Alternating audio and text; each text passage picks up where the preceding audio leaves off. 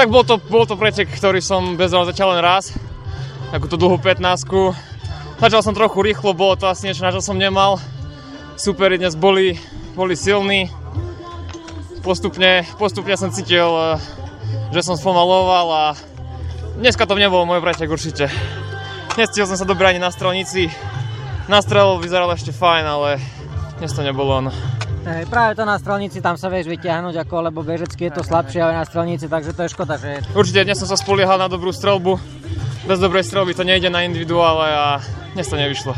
Ja si myslím, že forma stále graduje a dúfam, že na majstrovstvách predvediem to najlepšie, čo viem. Dúfam, že šprint bude o niečo lepší.